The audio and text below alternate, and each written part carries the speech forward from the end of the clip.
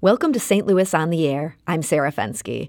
On Friday, Talby Roach, the president and CEO of Bi-State Development, attempted to throw the Loop Trolley a lifeline. On the table was a proposal for the Public Transit Agency to take over the $51 million trolley project. The trolley had closed last year basically after running out of money. And Roach wanted the agency to try to manage the 2.2-mile fixed track route. But things didn't go the way Roach wanted them to, and joining us today to talk about what happened and where the project stands is St. Louis Public Radio reporter Kay Petrin. Kay, welcome to the show. Hi. Thanks for having me. So you were at the meeting last Friday. What happened? So Roach presented his plan to the committee members, which are also mostly commissioners with Bi-State Development, and they had a lot of questions and concerns, and he tried to address them, and then it came to basically taking a motion. Do we pass this on to the Board of Commissioners and recommend that they vote on it? And one person said, I submit a motion, and nobody else seconded. Could not get a second. Mm-hmm. So that basically stalls this proposal. Is Talby Roach going to try again to try to get a second person on board to getting this to a full vote? He said he's done, and unless the commissioners come back and say revisit this, he wouldn't be going back to it. He said he doesn't expect the commissioners to ask him to do that either. So if you're listening, we want to know, do you think this is truly the end of the line for the trolley? Why or why not? You can give us a call at 314-382-8255. That's 382-TALK. Or you can send us a tweet at STL on air or email us at talk@stlpublicradio.org. Now, Kay, you were there when another local reporter compared the current trolley situation to a political football. Let's listen to the response from Loop Trolley President John Meyer. I don't even think a football is the right metaphor. It's more like a nuclear waste dump. Nobody wants to get near it, but somebody's got to make it successful. That's what political leadership is supposed to be about. I'm sad that we're lacking that in our region today. So a nuclear waste dump, we certainly know those in the St. Louis area. Do you think that's an apt analogy? You know, I wouldn't be able to say. I think he is sort of pointing to nobody wants to touch this project and nobody wants to be on the hook for it. And I think that's an accurate observation that, you know, it seems like it's really hard to get somebody to put the money in to keep it running. He, of course, wants somebody to keep it running, but can't get that to happen. Yeah, it doesn't seem like there's anyone interested in investing that kind of money. Now, you mentioned that committee members had some specific concerns about this. What kind of things were they worried about? So there were a lot of questions that sort of, I think the big issue was resource allocation. We have so many other concerns, so many other things we're trying to get through. Why would we invest our time and money in this, especially when the public in general is not a fan?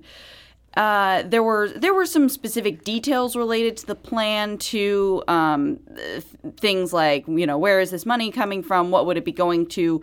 In other cases, for instance, there was some money that would have been set aside in case the trolleys broke down, and that money would have been coming out of funds that could be used for bus parts, for instance. So people were worried that they were sort of robbing the primary mission of this agency if they were to put that money aside for the trolley. Yeah, it was $800,000, so it wasn't a huge chunk, but people were still worried, you know, what else could that money be doing?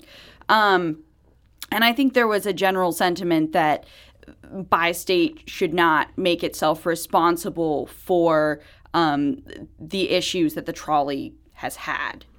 Now, Elliot Davis of Fox 2, he had aired a piece in the days just before the vote suggesting that Talby Roach himself might have a conflict of interest here since he sits on the board of the Loop Trolley and he's also the CEO of Bi-State Development. Were people troubled by that at all at the meeting? Somebody did ask about it. It's not like Roach volunteered himself to be in that position. It's appointed. The person who preceded Roach at Bi-State also had that position. It's sort of, you know, a requirement for X number of people from various agencies around the region to participate in this. It's not like they're necessarily personally invested in the project. Okay. And he's certainly not benefiting from his participation in this project. It's an unpaid role. I wouldn't know, but yes, it is an unpaid role, and if anything, it seems like it's bringing him more trouble than benefits. But there could be, something behind the scenes that we're not aware of.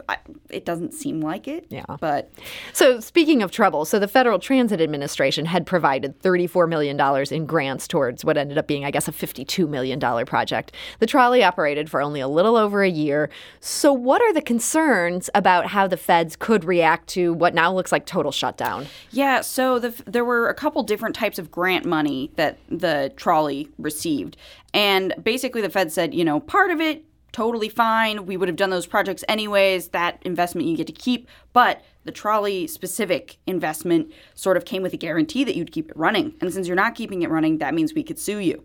So there's it's $2.499 million that a representative of the Federal Transit Administration said, if someone doesn't keep this running, doesn't have to be by state, but has to be someone, we might have to come after you in court. Just for the $2.49 million, though, not for the total 34. Not for the 2.499 was the wrong number. 24.99, much bigger number. Much bigger number. It's about 25 million. Gotcha. So that is what we could be on the hook for Yes. as a region. And what do we know about which entities are technically on the hook now that nobody has taken this over?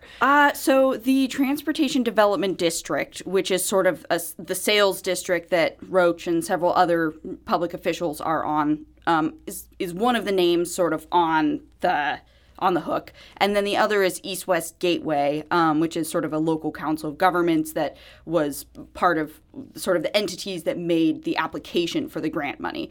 It's not totally clear who would end up paying if they were sued. They're not entities that really have, a lot of cash just lying around.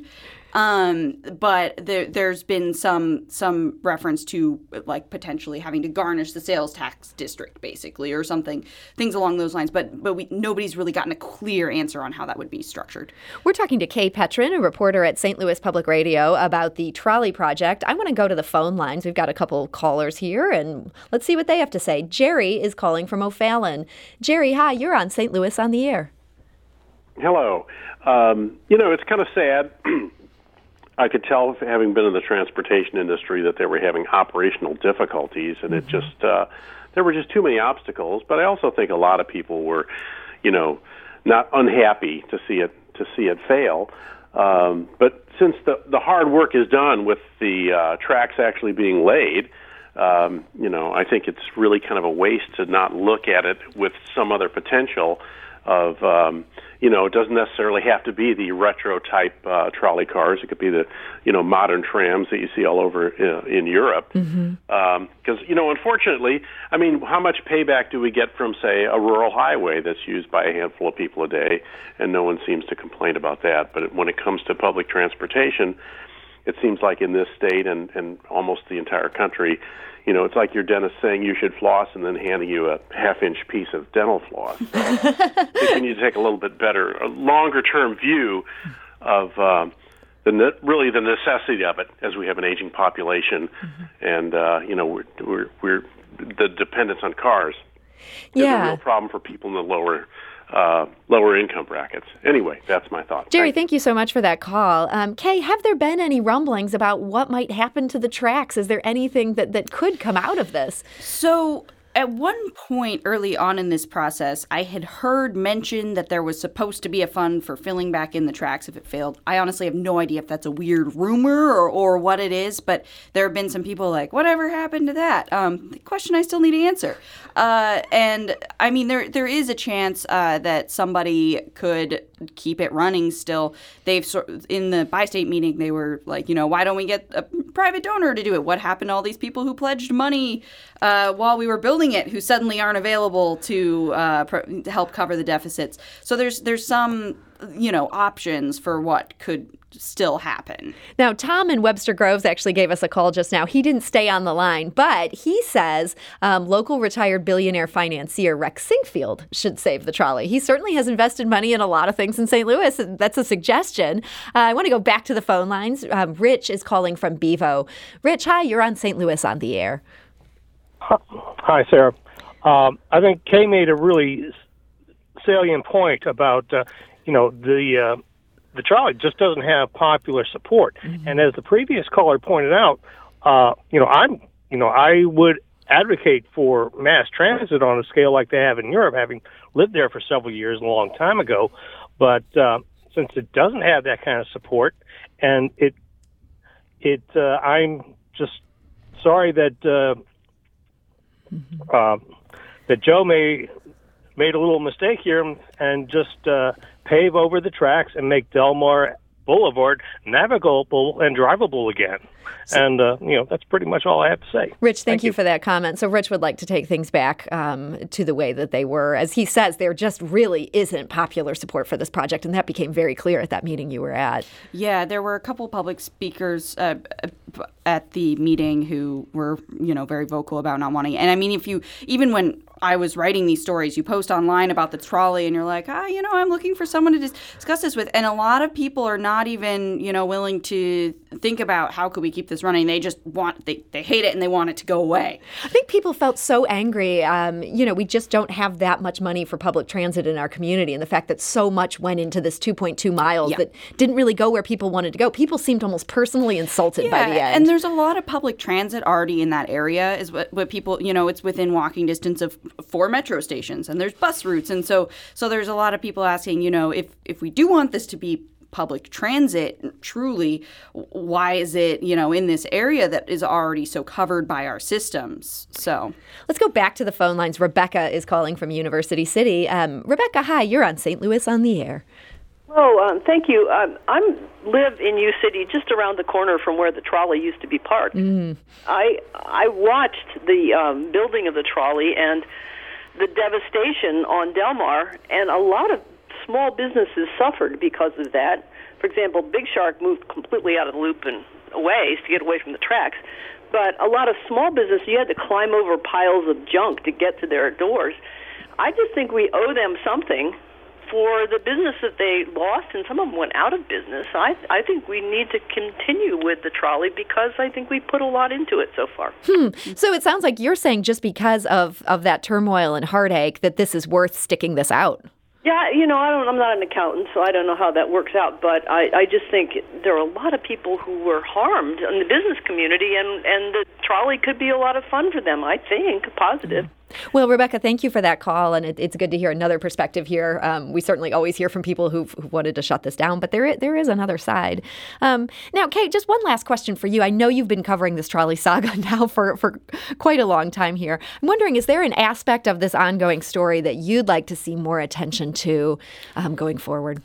That's interesting. The question that I sort of had was something that was brought up at the Bi-State meeting, which was that there were a lot of people who pledged financial support to this. And I kind of want to know, I want to go back and look at those records and see who that was and, whether they've done it. And there's no legal obligation, but I think there's sort of a communal sentiment that, we put this together on the assumption that XYZ people would be helping out with it. Did they back out? What's going on with that? Where are they now? Yeah, so that's one of the really big questions that I have as a reporter. Well, I hope to see you following up on that. So, St. Louis Public Radio reporter Kay Petrin, thank you so much for joining us today.